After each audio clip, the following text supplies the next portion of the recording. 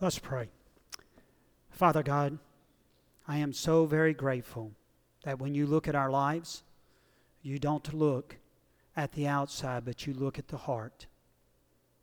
And Father, oftentimes when we examine our own lives, we see very little potential that can be used for you. But Lord, what you desire of us more than anything else in this world is not our ability, but our availability to be used by you. Father, as your people, I pray that we would always make ourselves available to be used by you in whatever way you desire to use us. Father, as we open your word now, we ask that you would just bless the reading of it, the teaching and the preaching of it, Lord, to your honor and to your glory. That you would hide me behind your cross. People would not hear what I have to say.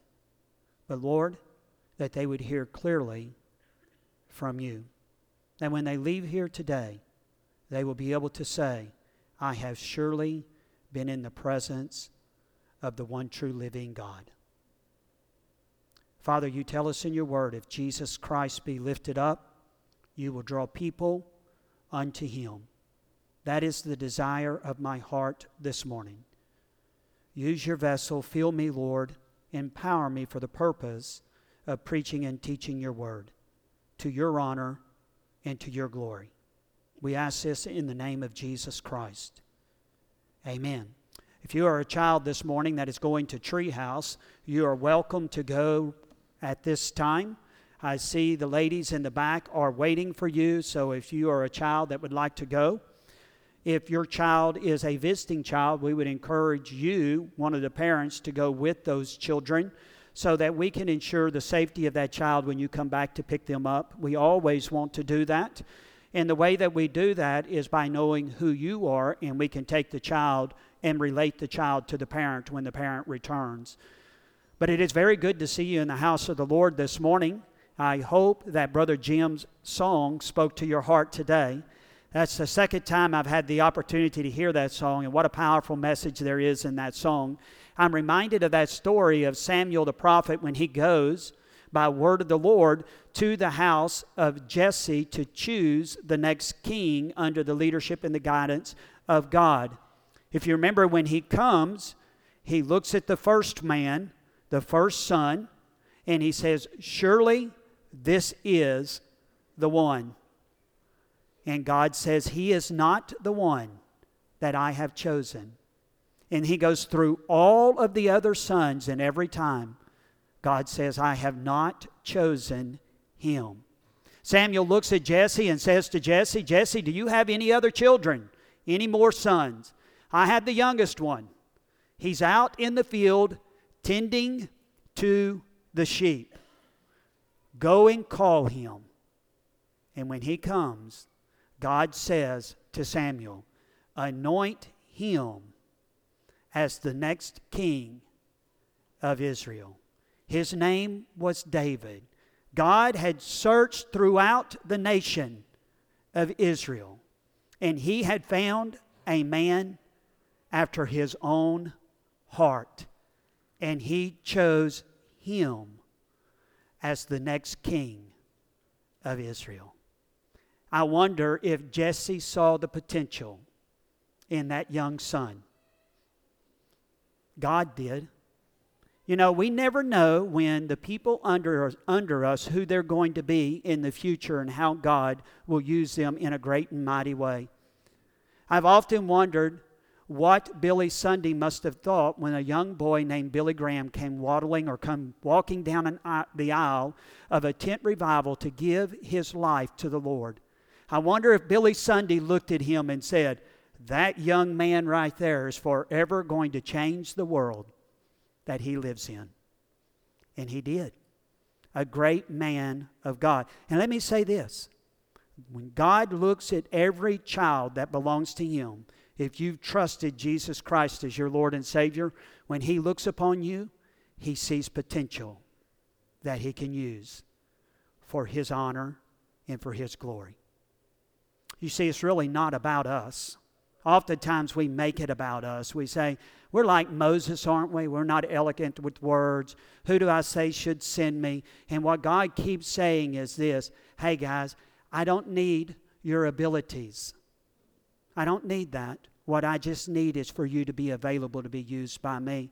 And when we make ourselves available to be used by God, He'll use us up for His kingdom purposes. So my question this morning is this: if you are a follower of Jesus Christ, have you made yourself available to God to be used in whatever way He wants to use you today? Oh, but no, that's not what I said. Have you made yourself available to be used by God in whatever way He wants to use you today? If you'll make yourself available, I promise you, He will use you up. If you don't know Jesus Christ is your Lord and Savior, you know what my hope is for you today? Is that you will come into a relationship with Him before this morning is done. That you will come to know the one true living God as revealed in His Son, Jesus Christ. Let me say this: if you are a thrill seeker, you a thrill seeker? Do you like that? You know, as a young guy growing up, I was a thrill seeker. I joined the Marine Corps at 18 years of age. I was a thrill seeker. I saw a lot of the world for a boy growing up in Burkeville, Texas. I went halfway around the world. I did all kind of things, from jumping out of the back of helicopters to being on ships floating around the world. I did all of that. But I can tell you, there is nothing that thrills my soul like Jesus Christ does. There is nothing. There's nothing. And until you know Jesus Christ, you don't know what I'm talking about. But once you know Jesus Christ, there is no thrill in the world like walking in relationship with Jesus Christ. Amen? Amen. All right, if you have your Bibles this morning, I would ask that you open them up to John chapter 12. John chapter 12. If you've been with us on Sunday morning, you know this is where we have been, John chapter 12. So just find your place there. And this is the question I want you to consider this morning. Have you ever noticed that what the world says about life is very different than what Jesus says about life? The world says we are to promote self, that we need to look out for number one, because no one will look out for us. Jesus Christ says we have to die to self. The world says you need to love your life, that you need to seek to build your self-esteem. And what you need more than anything else is to be comfortable and happy in life. Jesus says you must hate your life in this world. The world says what's most important is for you to be served. And greatness is determined by the number of people who serve you. Jesus says what you must do is to offer your life in service to Him. And in His kingdom, the economy of His kingdom says the greatest in His kingdom is not determined by the number of people who serve you, but it's determined by the number of people you serve. Polar opposites. As I sat reading this passage of Scripture this week in my study, I realized something. I realized this would be one of the most challenging sermons that I would ever preach in my life. And the reason I realized it would be one of the most challenging sermons I would ever preach is this: it flies in the face of American culture. And everything that American culture says is important. American culture announces to us loud and clear what's most important in life is for you and I to achieve the American dream. If we have enough money one day to retire with a nice nest egg and we have 2 fairly new cars in our garage at home and our home is paid for, and we can allow our children to choose the university they want to go, we have reached life to the fullest. We have abundant life by the tale.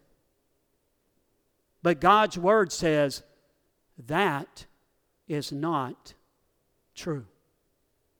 I also realized when I prepared to preach this passage of Scripture, it would be a very challenging passage because I understood that it would not sit well with people in the church. There would be some people in the church who would say, that's not right. What the pastor should do is preach heartfelt sermons. And what he ought to do is not confront people in the lives that they're living, but just simply offer words of encouragement to make people feel better about themselves when they leave church than when they came into the church building. But then I read the words of Jesus Christ. And can I say something to you this morning? If Jesus Christ were to stand in the pulpit of many churches in America and preach his sermon today, it would not be accepted in many Christian circles. Because Christian circles say, what God wants is for you to have your best life now. To be comfortable, to be happy with where you are. And what God wants you to do is to be healthy and wealthy, to be a prosperous person. But that doesn't sound like anything Jesus Christ says in this passage of Scripture. If you notice the title of the sermon this morning, that probably made you begin to question right there. The title of the sermon this morning is this: Hating Your Life.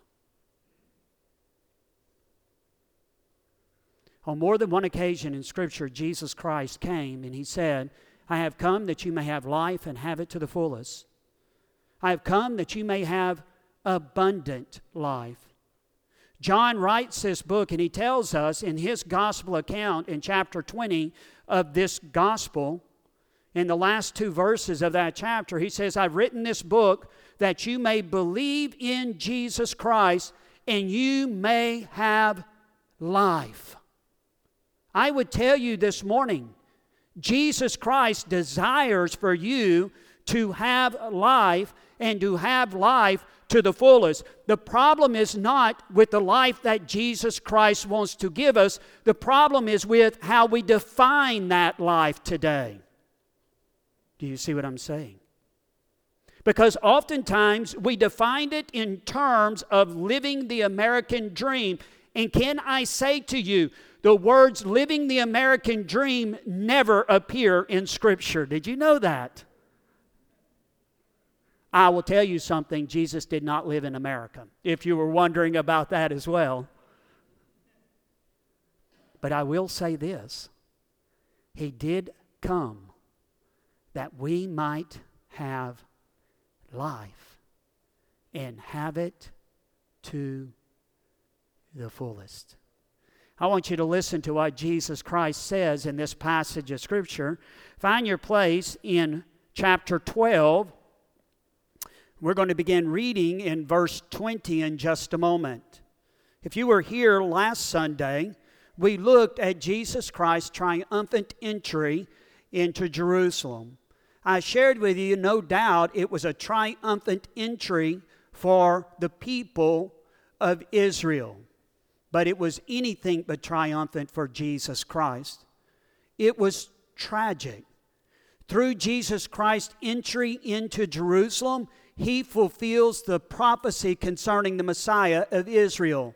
He is announcing to the nation of Israel that He indeed is the anointed one, the chosen one, the long-awaited Messiah. He has come. The sad thing is, in Luke's gospel, he records for us before Jesus Christ ever enters into Jerusalem, riding on the back of a donkey, he stops at the Mount of Olives and he weeps over the city of Jerusalem. Not only was Jesus Christ announcing to this group of people that He was their Messiah, He was also announcing to them that He was the Passover lamb.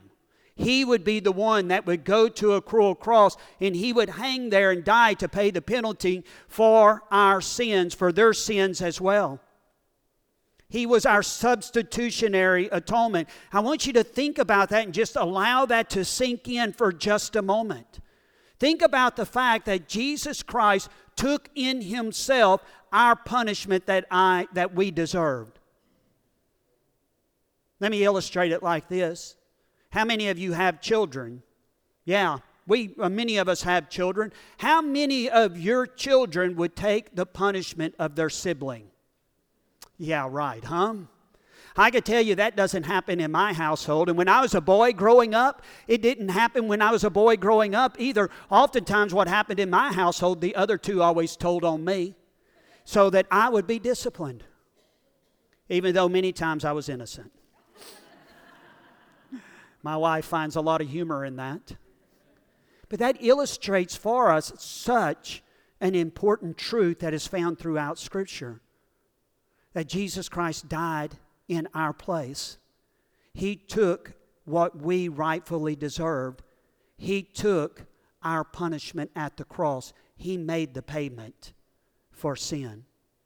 Most likely this event takes place the next day after Jesus Christ has entered into Jerusalem. I want you to listen to what it is that is spoken here. Now among those, verse 20, now among those who went up to worship at the feast were some Greeks. So these came to Philip, who was from Bethsaida in Galilee, and asked him, Sir, we wish to see Jesus. Philip went and told Andrew, and Andrew and Philip went and told Jesus. Now I want you to see Jesus' response to this. Most likely these Greeks were men and women who had converted to Judaism. There was a provision in the law that allowed them to convert to Judaism. They had come also to the temple to worship God and to observe this great feast. But they had heard about who Jesus Christ is, and they wanted to meet Him face to face. So they knew some of His apostles, and they went to one of the apostles and said, Hey, can you take us and introduce us to Jesus? We've heard about this man. Maybe they had heard about the commotion that had taken place yesterday, or maybe they had seen Jesus Christ face to face as He rode in to Jerusalem on the donkey colt. Whatever the case may be, Jesus responds to the request in this way in verse 23. And Jesus answered them, The hour has come for the Son of Man to be glorified. Now, did you notice something in the words of Jesus Christ right here? There is a major shift that is taking place in the ministry of Jesus Christ. To this point, do you know what Jesus Christ has told everyone? The Son of Man's hour has not come. It has not yet arrived. It is not my time. Were you here the morning we looked at the time when Jesus Christ turned the water into wine? What did He tell His mother? Woman, an affectionate term. Woman, an affectionate term. Hey, my hour has not yet come. But all of a sudden, in this passage of Scripture, Jesus Christ clearly announces to the crowd, His hour has now arrived. This is a major shift that has taken place. To this point in His ministry, His entire ministry has focused on the Jewish people. But that is all about to change. When Jesus Christ goes to the cross and He hangs there and He dies, He doesn't just do it for the Jewish people. He does it for all people. For God so loved the world that He gave His one and only Son, that whosoever believes in Him should not perish, but have everlasting life. The word that I like most in that verse of Scripture is this: whoever. You know why? Whoever includes me. Whoever includes you. Paul said, "For I am not ashamed of the gospel, because it is the power of God for the salvation of everyone who believes, first for the Jew, then for the Gentile." Listen to me very quickly this morning. I don't know where you're at in your relationship with the Lord, but I will clearly say this. God loves you, and He has done everything that is necessary for you to have a relationship with Him through the sacrifice of His Son, Jesus Christ, at the cross. The only thing that is necessary is for you to come to Jesus Christ, trusting and believing that only He can change your life and save you from your sin. That is the clear gospel message this morning. Jesus Christ announces that His hour has not yet come. Now listen to what He says here in verse 24. He says, "Truly, truly, I say to you, unless a grain of wheat falls into the earth and dies, it remains alone. But if it dies, it bears much fruit. Whoever loves his life loses it, and whoever hates his life in this world will keep it for eternal life." I mean, when I read that verse of Scripture, I think about the question, is Jesus for real? I mean, does Jesus literally mean that we have to hate our life in this world in order to be a follower of His? I mean, that's what He says in this passage, isn't it? He says, you can't be a follower of mine if you do not hate your life in this world. He closes with these words, "If anyone serves me, he must follow me. And where I am, there will my servant be also. If anyone serves me, the Father will honor him." As I stated earlier, Jesus' great desire is for every person to experience life to the fullest. Sometimes we refer to that life as abundant life. It's not something that starts once we die and leave this world. At the moment in time that we trust Jesus Christ as our Lord and Savior, God grants unto us, through the power and the inworking of the Holy Spirit in our life, He moves us from death to life. He grants to us abundant life. Life to the fullest is what Scripture says. No doubt that is what Jesus Christ is talking about in this passage of Scripture. And He offers us 3 different keys to experiencing life to the fullest. Let me share them with you this morning. Number 1, if we're going to experience life to the fullest as followers of Jesus Christ, I have to die to self. I have to die to self. I often tell people the single greatest challenge that any of us will face in our walk with the Lord Jesus Christ is this: self. It is the single greatest giant you and I will ever slay in this world is self. It's challenging, isn't it? Just about the time we think that we have self under control, what happens in our life? It rears its ugly head, right? Isn't that true? Now, don't look at me like you don't know what I'm talking about. You do. We all experience this battle with self on a daily occasion, don't we? And that is the very point that Jesus Christ is making in verse 24 of this passage of Scripture. Listen to what He says here. He says, "Truly, truly." Now, those are important words. Do you know what Jesus is saying when He uses those 2 words? This is what He's saying. Wake up! That's what He's saying. I caught you, didn't I? Yeah. Pay attention. It's as though He is announcing to the crowd, what I'm getting ready to say is of great importance to you. Can I say the words that Jesus will speak next is of great importance to all of us?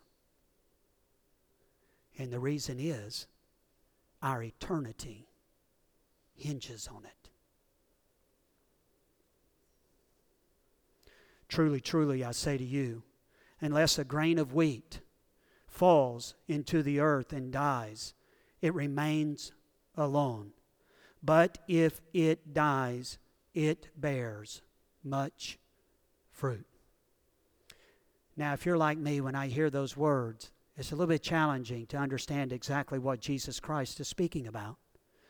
Let me say this. Jesus Christ was the master teacher. And oftentimes what Jesus Christ would do is he would take illustrations from everyday life, illustrations that people were very familiar with, and through it he would teach important spiritual truth. That's exactly what he's doing in this passage of Scripture. There is no one in the first century world who was unfamiliar with a kernel of wheat. If they had not planted a wheat field, they had surely gone to the market and they had seen wheat. Wheat was a staple of their lives. And everyone knew what a grain of wheat looked like. When you sold a grain of wheat in the market, it appeared as though it was dead. Did it not? Yeah. But you and I know if you take a grain of wheat, dig a hole, place it in the ground, cover it up, and it has the right amount of sun and the right amount of moisture, there's no disease that attacks it. What will result? Life will come out of that dead seed. A plant will be produced, and what will take place? That plant will bear much fruit. Jesus Christ is talking about his substitutionary death at the cross, is what he's referring to. That through his death at the cross, even though he died, many people would come to life. He would bear much fruit. Do you know what the fruit is? We're the fruit. That's what the fruit is. We are the fruit of Jesus Christ's substitutionary atonement at the cross. Through his death, we have moved from death to life. We have been ushered into the kingdom of God. Do you see that? That's what Jesus Christ is referring to in this passage of Scripture. He's holding up this example for people to follow. You know what the example is? It's not for us to die a substitutionary death. We can't do that, can we? No. None of us have the capacity to die on behalf of someone else for their sins against God. Only Jesus Christ could do that. So what in the world is Jesus Christ illustrating in this verse? Very simply, this is what he's saying. In the same way that he died to self, to die on the cross for you and I, we as followers of his are called to die to self. The single greatest example of dying to self found in Scripture is the Garden of Gethsemane. Father, not my will be done, but your will be done. Do you see that? This is what Paul echoed in Galatians, the 2nd chapter, and the 20th verse. Paul said, I have been crucified with Christ, and I no longer live. When you think about the words of that verse, that's one of the most challenging verses in all of the Bible. Think about this for a moment. When we trusted Christ as the Lord who saves, every single one of us gave up the rights to our life. Your life and my life is no longer mine or yours. It belongs to Jesus Christ. It is not ours. In a practical sense, this is the way that looks. Lord, whatever you tell me to do, I will do. I belong to you. I do not belong to myself. Lord, I don't want... No. Lord, I'm willing if that's what you want me to do. Lord, No. I'm willing, Lord, if that's what you want me to do. Who I marry is about the one that the Lord chooses for me. It's not about what I want. Where I work is not about me. It's about Him and what He tells me to do. Do you see what I'm saying? But we don't oftentimes take that into consideration when we think about a life lived unto the Lord. Your life and my life is not our own. It's not about what I want to do. I have been bought and paid for with a price, and I belong to another. I know that is not a popular message in America today, but that is the reality of what Jesus Christ is announcing here in this text to us. If you're going to follow Christ, you have to die to self. If you're going to experience life to the fullest, you have to lay aside all of your rights in life. It can only be yes, Lord. It can never be no, Lord. At the moment in time we say no, Lord, He's no longer Lord. I am Lord, and I'm sitting on my own throne. You see what I'm saying? Now, I know that's radical. And I know when we turn on the television, very rarely do we hear anything like that. But can I say it is the truth of Scripture? It is reality. Listen to the words of Jesus Christ.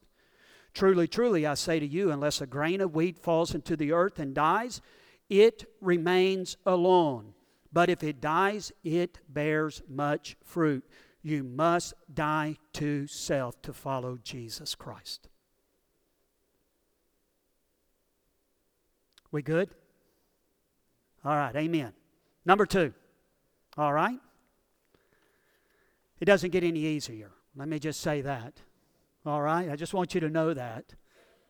Jesus Christ, the next passage or next verse of Scripture He's going to speak is just as radical as that one we just looked at. If we're going to experience life to the fullest as a follower of Jesus Christ, I must despise the world. I must despise the world. Listen to the words of Jesus Christ. Whoever loves his life loses it, and whoever hates his life in this world will keep it for eternal life. It's kind of crazy, isn't it? Do you mean that Jesus really expects us to hate our lives? I don't know. That's what He said. I wish I could tell you it said something different in the Greek than what it says, but it doesn't. It says exactly what Jesus Christ said here when we read it in English. Now, I think that John, in another book of his, helps us to better understand exactly what he's talking about here. So if you have your Bibles, quickly just turn them over to 1 John. Turn over to 1 John. John is writing to a group of Christians.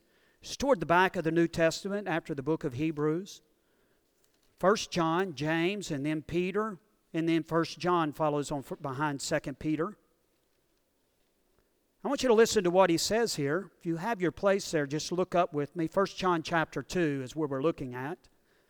Listen to what he says here in verse 15. Do not love the world or the things in the world. If anyone loves the world, the love of the Father is not in him. For all that is in the world, the desires of the flesh and the desires of the eyes and pride of life, is not from the Father, but it is from the world.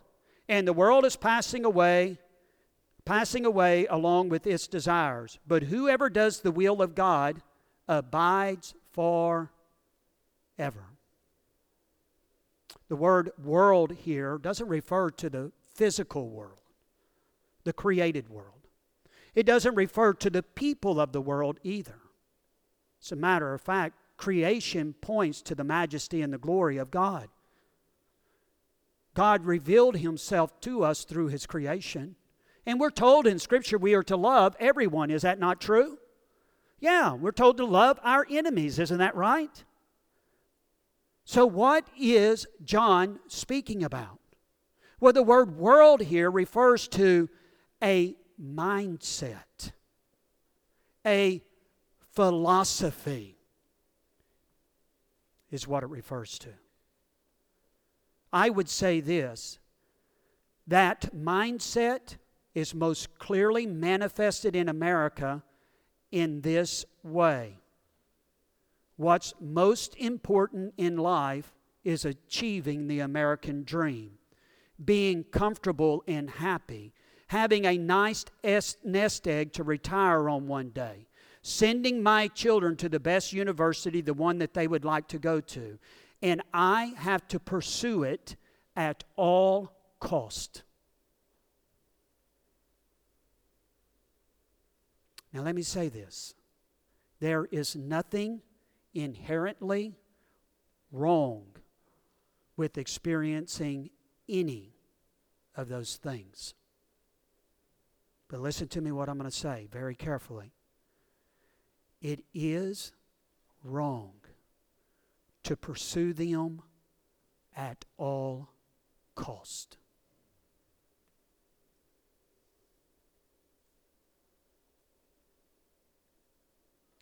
See, the real question becomes this: where do the affections of your heart lay? The things of the world or Jesus Christ? Jesus gives his listeners a sharp warning about the pursuit of this world through a story that is found in Luke chapter 12. It's referred to as a parable. A parable is an earthly story with a heavenly meaning. And through each one, Jesus Christ teaches an important spiritual truth. I want you to listen to what he says in Luke chapter 12. And Jesus told them a parable, saying, the land of a rich man produced plentiful. And he thought to himself, what shall I do? For I have nowhere to store my crops. And he said, I will do this. I will tear down my barns and build larger ones. And there I will store all my grain and my goods. And I will say to my soul, soul, you have ample goods laid up for many years. Relax, eat, drink, be merry. But God said to him, fool, this night your soul is required of you, and the things you have prepared, whose will they be? So is the one who lays up treasures for himself and is not rich toward God. As your pastor who loves you, I want to caution you this morning. The things of this world are short-lived in comparison to eternity. You need to be careful. Don't allow the things of the world become the pursuit of your life. You must hate your life in this world, is what Jesus said. Number 3, the last one. If I'm going to experience life to the fullest as follower of Jesus Christ, I must offer my life in service to the Lord. Listen to what Jesus Christ said, verse 26. If anyone serves me, he must follow me. And where I am, there will my servant be also. If anyone serves me, the Father will honor him. 2 different occasions in this verse of Scripture, Jesus Christ makes the statement, if anyone serves me, to refer to his followers. Jesus Christ said there is no such thing as a non-serving believer. Let me just say, a non-serving believer doesn't exist in the New Testament. You can look every single page. you will find no such animal. He is not there.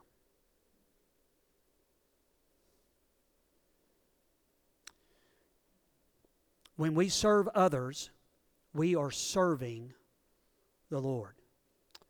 In a few Sundays, we're going to look at the beginning of chapter 13. That chapter opens with Jesus Christ and His apostles in the upper room. Jesus Christ takes off His outer garment. He wraps it around His waist, takes up a basin of water, and begins to wash His disciples' feet. I'm not going to go into all of the meaning of that passage of Scripture, but I will say this. I do not believe that Jesus Christ was instituting foot washing in the church. That was a part of their culture. But what He is instituting is this, an example for us as followers of His to follow.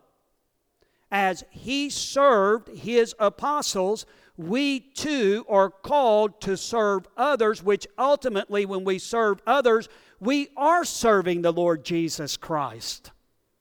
That is what He's saying in this passage of Scripture. Every single believer are to long to hear these words from their Lord and Savior one day when we leave this earth.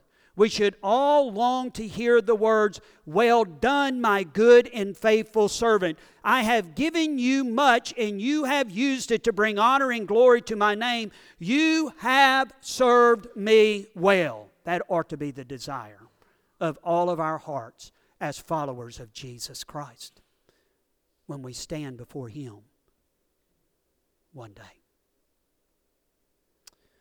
You know, as I was reading this passage of Scripture in my office this morning, I believe there is a man whose life best exemplified what it truly means to live life to the fullest. Shortly before he died, he made this statement: "He is no fool who gives what he cannot keep to gain that which he cannot lose." You may recognize those as the words of Jim Elliot. At the age of 25, he and his wife moved to the nation of Ecuador to reach an unreached people group with the gospel of Jesus Christ. On January the 8th, 1956, he and 4 other missionaries loaded onto a plane and flew into the jungles of Ecuador to bring the gospel to a group of people that had never heard the gospel before. When they landed on that small beach in a remote river, they were attacked, and all 5 of them were killed. Lost their lives for the cause of the gospel of Jesus Christ. Now, many people would say in our world, what a waste of life. I mean, after all, he was in the prime of his life. He was 28 years of age. He had only been married for 3 years. He had a 10-month-old baby at home. He could have surely stayed back in America and lived a comfortable life. What a waste. But I would tell you this morning, his life was no waste. I would tell you today that he understood what it was to experience life to the fullest. He died to self. He hated his life in this world, and he served the Lord is what he did. Do you see that in this passage of Scripture?